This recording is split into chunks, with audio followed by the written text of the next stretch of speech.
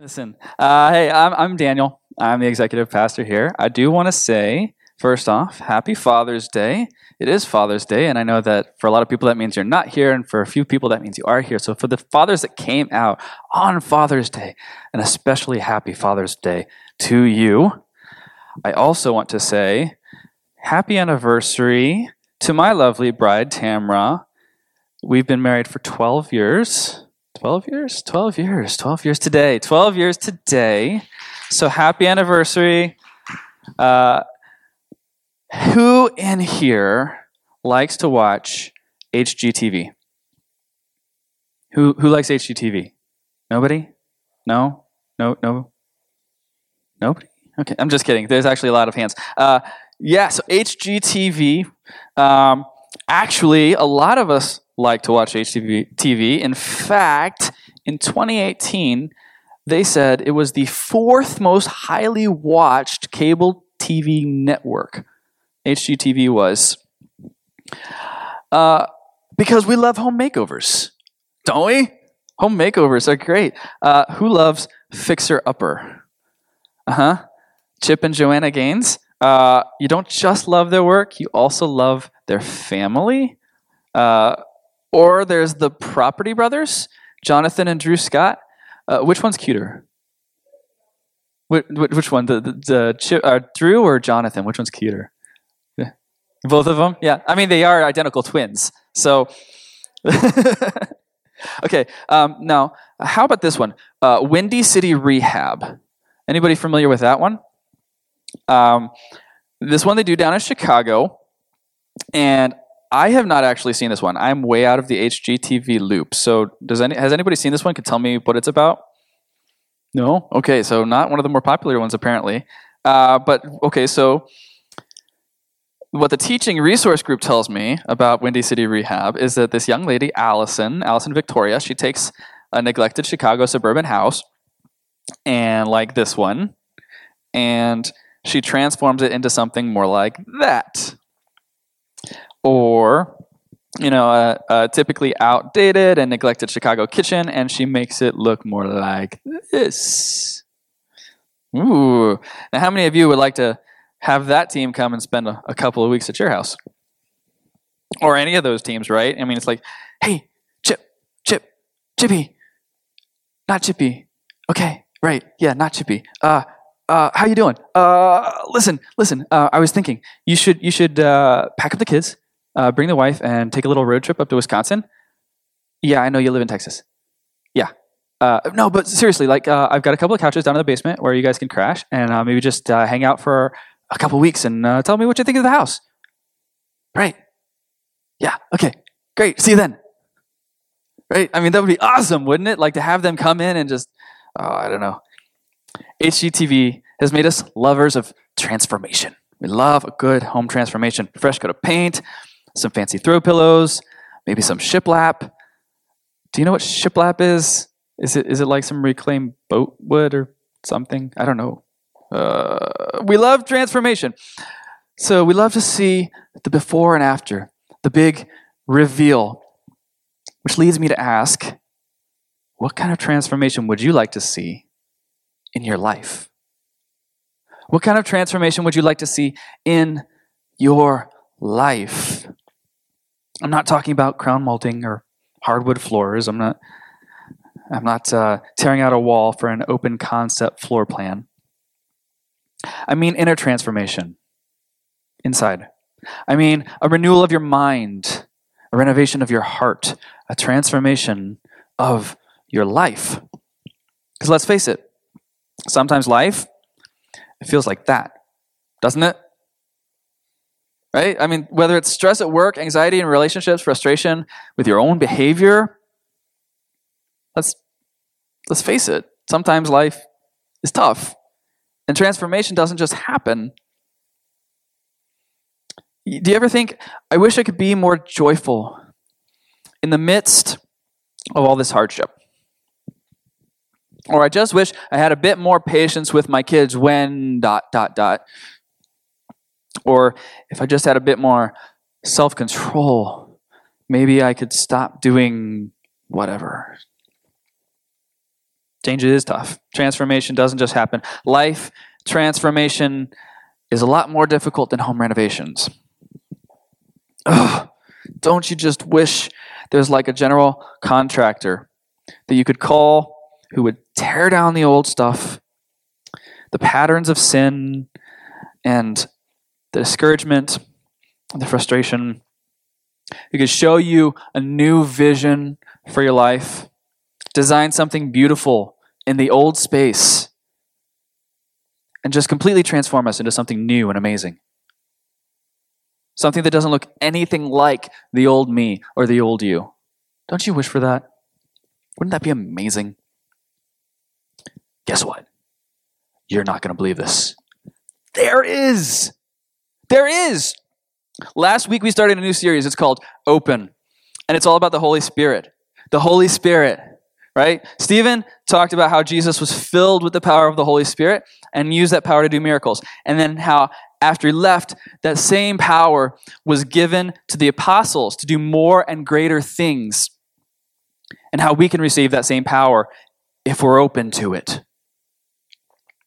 See, before Jesus, the way the Holy Spirit would work is he would come down on one person. One person. That person was typically called a prophet. And that person would have the power to do miracles, and he would have the conviction to reach out to his community and say, this is what you're doing wrong, and this is what you need to change. And he would prophesy. And then after his mission was complete, the Holy Spirit would leave him. It was very task-oriented. It was very mission-based. Then Jesus came, and God opened up the heavens, and the Spirit rested on him. And he used the power of the Holy Spirit to do miracles and to prophesy. And then he died, and that power of the Spirit raised him back to life. But after Jesus, the Spirit didn't just rest on one person. It came down on all the apostles. And after the apostles, thousands more came to follow Jesus, and the Spirit rested on all of them. And it wasn't just for one thing. It wasn't just for a mission or a task. It wasn't just for their, a couple of months. It stayed. The Spirit was with them always, and it just kept going. And I don't know why you're not all shouting at joy at this, because this is absolutely the most exciting thing about our faith. I mean, do you know what it means? Do you understand it? Because this means that God is not some old Santa Claus guy up in the sky who created the world, gave us some rules, and sat back to watch it burn. Jesus is not just some dude who lived 2,000 years ago and said a couple of profound or provocative things and then flew back up into the sky where he came from. See, God's not just out there. I mean, he is out there. God is omnipresent, which means he's everywhere. But God is not just out there. He's in here. If you're a follower of Jesus, he's in here. God is not another name for nature. God is not a concept that encompasses the universe.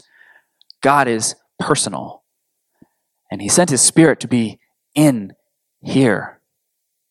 Where's God? In here. Where's God? In here. Where is God? In here. There you go. Okay, the presence of God is inside of us, and he wants to transform us. He has a plan and a purpose for us, and he's going to do amazing things in us and through us if we will let him. Okay, I'd like for us to turn to John chapter 14. We do have these blue Bibles out in your seats if you want to use them. If you don't, you're welcome to use your own Bible or your Bible app, or the words will be up on the screen for each of the verses that we cover. Let me explain where we are. Jesus is talking to his homies, the disciples, the apostles, whatever you want to call them, his small group. He's hanging out with a small group, and he just dropped a bombshell. They were having a nice, quiet conversation, talking about some of the stuff they've been up to lately, and then Jesus tells them, by by the way, I'm about to die. Yeah, any day now. What? He says, I'm about to be betrayed and killed. How do you think they're feeling at that piece of news? How would you feel? Like, Jed tells you in group, so listen, I think I'm about to die. This guy put a price on my head. There's probably a couple guys back in my apartment when I get home tonight, so I'm just letting you know ahead of time. You're like, Jed, come stay at my house tonight. Don't go home. Like, we'll get you in witness protection or something. Just, what are you talking about? You can't die. Oh, Jed, good luck with your mafia friends, by the way. But back to Jesus. So the disciples, they're distraught. They don't want Jesus to go. He's been doing some incredible things, and they keep thinking he's going to finally free the Hebrews. He's going to extend what he's been doing to the entire nation. He's going to throw off the Roman oppressors. He's finally going to carry it out. But he says, nope, I'm going to die, and I'm going to be gone. And then he comforts them with this. This is John 14, 16 and 17. I will ask the Father, and he will give you another advocate who will never leave you. He is the Holy Spirit who leads into all truth. The world cannot receive him because it isn't looking for him, and it doesn't recognize him. But you know him, because he lives with you now and later will be in you. So Jesus is saying, yes, I'm leaving. But you'll never be alone. My Father, God, is going to send you the Holy Spirit, and he will be your advocate. Okay, I'm going to do that pastory thing where we take one word and tell you how important it is, okay? That word that's translated as advocate there is in Greek, which is what this text was written in back when Jesus' best friend John wrote it about 1950 years ago. The word is paraclete. Say that with me. Paraclete. Paraclete. No, Ray, not parakeet. A parakeet is a small bird. No. I know that sometimes the Holy Spirit is portrayed as a bird, but that's a dove because, when Jesus was being baptized. No, there's just, I'll talk to you about it later, okay? Okay. Where was I? What was the word? Paraclete. So, Jesus used that word on purpose, okay? That word has a lot of little nuances that really help us understand who the Spirit is and what he does. A paraclete is someone who speaks on behalf of someone who's been accused. And this is not like in the formal sense of a lawyer. It's more like a best friend who's serving as a character witness and explaining how there's no possible way you could have done that. This is somebody who knows you well, who stands beside you, somebody who has your back. Okay, that's a paraclete. The paraclete is one who will bring comfort, support, help. He'll teach you. He'll counsel you. He'll convict you when you sin. He'll guide you to the truth. And maybe even tell you about some things to come.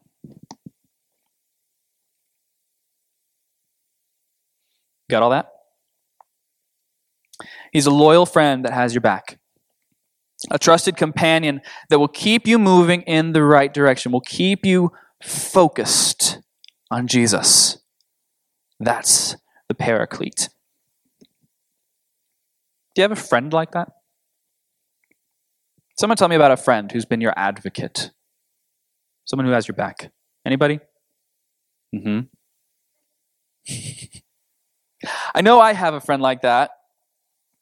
My good friend Steven acts in that capacity for me sometimes. He encourages me, he challenges me, he spurs me on, he prays for me, he counsels me.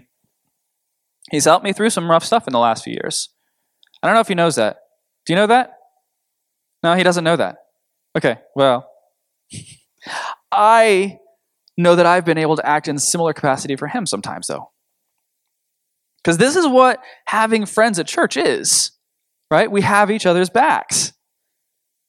God uses our Christian friends to grow us, to guide us, to keep us moving on that road back to God. Now think about this.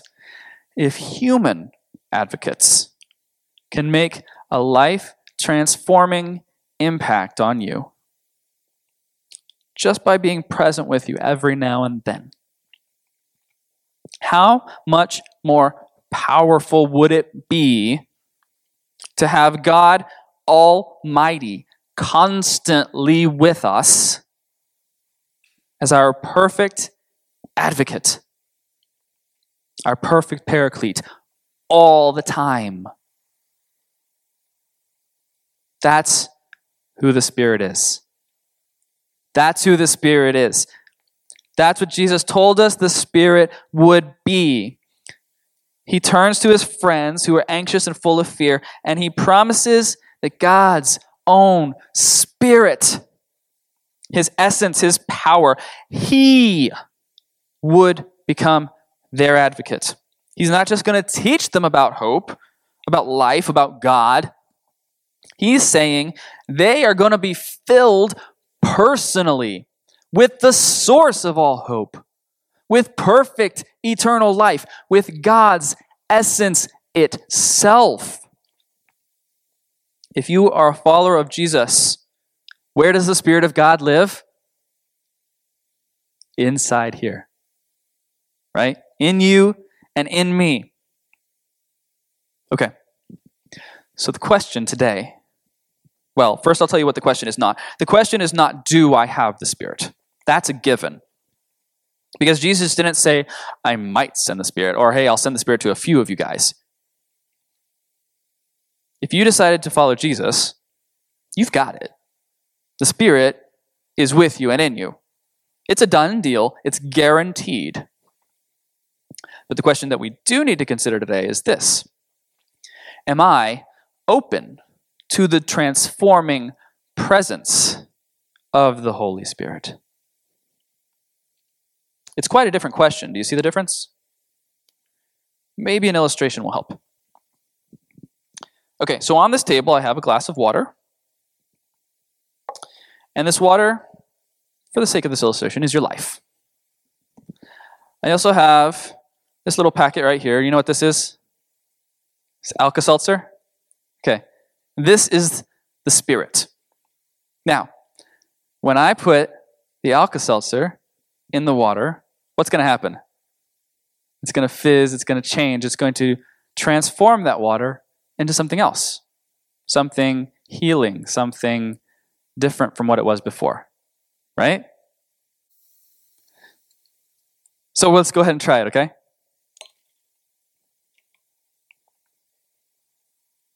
It didn't work. Why didn't it work? Exactly, because I didn't open it. Perfect. See, you already even know the answer. Let's actually try it. If we are open to the Spirit,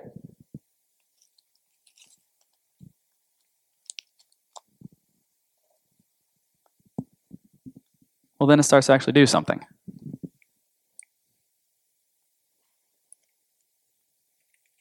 There we go. That's the power of openness. If I choose to follow Jesus, the Spirit is there. But until I open up and allow the power of the Spirit to start to change me, nothing happens. Being open is critical to transformation. So what does it mean to be open? Being open involves an ongoing, intentional surrender to the transforming presence of the Holy Spirit. It's up on the screen. Read that again. Being open involves an ongoing, intentional surrender to the transforming presence of the Holy Spirit. Being open is not passive. You can't just prop open the door to your heart and then walk away. You don't just sit around and wait for a divine lightning bolt. There has to be intentionality. It's a kind of partnership. You do a little, he does a lot. Paul says this when he's writing to the Galatians. So I say, walk by the Spirit, and you will not gratify the desires of the flesh. For the flesh desires what is contrary to the Spirit, and the Spirit what is contrary to the flesh. They are in conflict with each other, so that you are not to do whatever you want. Those who belong to Christ Jesus have crucified the flesh with its passions and desires, and since we live by the Spirit, let us keep in step with the Spirit. He says, walk by the Spirit. He says, keep in step with the Spirit. That's not a one-time thing. Walking with someone isn't a singular thing. It's an active process, a continuous activity. You don't start it going and sit back and watch and somehow you keep walking with them. You have to keep doing, keep doing, keep doing, keep doing. Every step takes at least a little bit of effort. And we've said this before, it's not just walk with the Spirit, it's more like be always walking with the Spirit. Walking with the Spirit is a way of life where we continually surrender to the work of God in us, through us, among us. We're partners with the Spirit, working with God to accomplish what He has planned for us and those around us. Now, if I had to guess what you're thinking right now, I'd say it's one of two things. Either, I wonder what I'm going to have for lunch today, or, hey Daniel, I like where you're going with this, but how do I do that? Like, what steps can I actually take to be open? If you're in that first group, might I recommend the place right down the road with a really great salad bar? It is bathing suit season after all. But if you're in that second group, try this on for size. You can start to live in openness by looking at every day, every encounter, and asking yourself a few questions. How is God at work in this circumstance? How would Jesus respond in this situation? Do you remember WWJD? Am I dating myself a little bit? How could I honor God in this decision? Every decision. How might God be speaking in this moment? You see what you're doing there. At every point in every day, we are either open to the Spirit or following our own passions and desires. Think about that. By default, our brains typically go toward questions more like these. How can I find the most favorable circumstance? How can I respond to make myself look better? What decision would advance my interests? Or what do I want to say in this moment? And that's why, as I said before, being open involves an ongoing, intentional surrender to the transforming presence of the Holy Spirit. We let go of our self-centeredness, our selfishness, and we surrender. Is that what you thought I would say? I bet you were thinking something a little more external, like, oh, you should pray and fast and read your Bible, didn't you? Well, guess what? Spiritual practices like praying, going to church, reading and reflecting on Scripture, those are also acts of surrender, of openness. Why? Because they help us shape our hearts and minds to follow the Spirit. They open our hearts to God. So why wasn't that my answer? Because it's not the actions that change your heart. It's your heart that leads you to action. I'm going a little off script here, just so you know. This wasn't in my prep materials, but listen to this again. The actions don't change you. You can read and memorize every verse in the Bible and still lead a godless and terrible life. You can meditate and pray 24 hours a day and never connect with God. You can show up for church for every service, go to every small group, every event, even volunteer to tear down and set up or greet or work in the kids' room or anything, and never meet God. Millions of people do it every week. Did he just say that? Yes, I did. The actions don't change you. Your actions can't save you. This book, by itself, is just ink and paper. There's nothing there. So where does the change come from? Where does the power come from? The Spirit. Right? Without the Spirit, without the living God to breathe life and power into them, these activities mean nothing. Without the Spirit. The only way to find transformation is to open your mind and your heart and your life up to the transformative power and presence of the Spirit of God.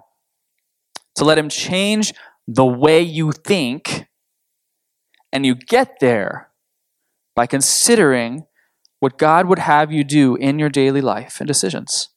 And the rest will follow.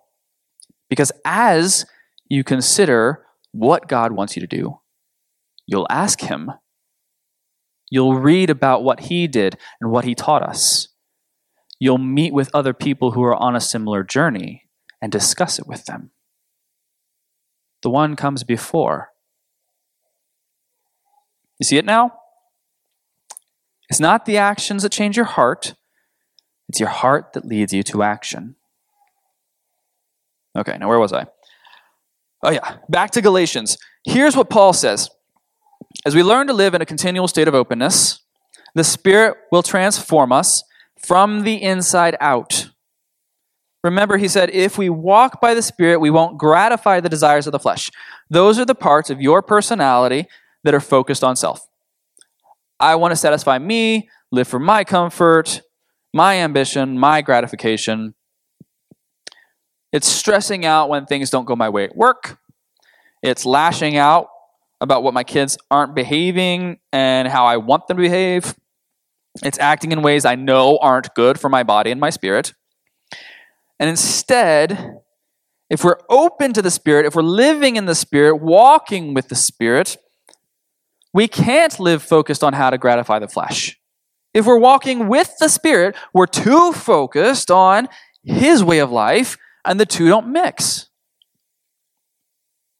Now, earlier in Galatians, chapter 3, verse 22, and you know this one already, I bet, Paul says that when we walk with the Spirit, we can see the fruits, the product of that partnership in our lives. The fruit of the Spirit is love, joy, peace, patience, kindness, goodness, faithfulness, gentleness, and self-control. Learned that in grade school, right? We walk in the Spirit, and then the Spirit starts to make these attributes grow in us. We walk in the Spirit, and every now and then we have these moments where we notice it.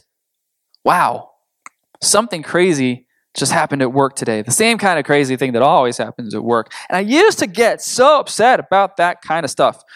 But today, I just feel so much joy in this. I notice it. It's not the way I used to feel.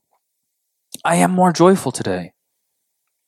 My kid just did about the dumbest thing they could have done right there, and I would have blown up about that kind of behavior a few months ago. But today I felt peace. And I feel like I just showed such patience. Or, God has freed me from that habit. That addiction that was ruining my life. He's given me a new strength to practice self-control. Thank God. The fruit of the Spirit. But a quick note here. The fruit of the Spirit, love, joy, peace, etc. This is not something you should be working hard for. Don't go home and start practicing patience in the mirror. trying to make it look just right when you're being, quote, gracious with your rebellious teenager. That's not really patience, and that's not real fruit. Just looking patient and saying the things that sound patient doesn't mean you are patient. You might fake it a few times, but eventually the temper is going to come roaring back. Real fruit cannot be learned. It has to be grown. Like Dietrich Bonhoeffer wrote in The Cost of Discipleship, fruit is always the miraculous, the created. It is never the result of willing, but always a growth. The fruit of the Spirit is a gift of God, and only He can produce it. They who bear it know as little about it as the tree knows of its fruit. They know only the power of Him on whom their life depends. Love, joy, peace, patience, kindness, goodness, faithfulness, gentleness, self-control. Tell me, who does that describe? Who do those traits remind you of? Jesus, right? That describes Jesus to a T. The fruit of the Spirit describes the character of Jesus, because the Spirit that's producing that fruit is the same Spirit that was in Jesus. When we are open to the Spirit, we will be transformed to be more and more like Jesus. Like Paul said to the church at Corinth, for the Lord is the Spirit, and wherever the Spirit of the Lord is, there is freedom. And the Lord, who is the Spirit, makes us more and more like Him as we are changed into His glorious image. When we are open to the Spirit, He will transform us from the inside out. Remember that prayer that we introduced last week? The prayer. Have you been praying it? If you want to be open to the Holy Spirit, pray it with me right now. God, I am open to your Holy Spirit. Make me ever aware of your presence dwelling in me. Speak to me, transform me, empower me to be more like Jesus. God, I am open to your Holy Spirit. Amen. I'm challenging you, just like we did last week. Begin every day this week with that prayer. And then as we go through each day, ask yourself, God, how are you at work in this circumstance? How would you have me respond in this situation? How could I honor you in this decision? How are you speaking in this moment? The Spirit is ready to do the work of transformation in our lives. He can tear down the old patterns and transform us into something new. He wants to do something new in you and in me. The only question is, are we open?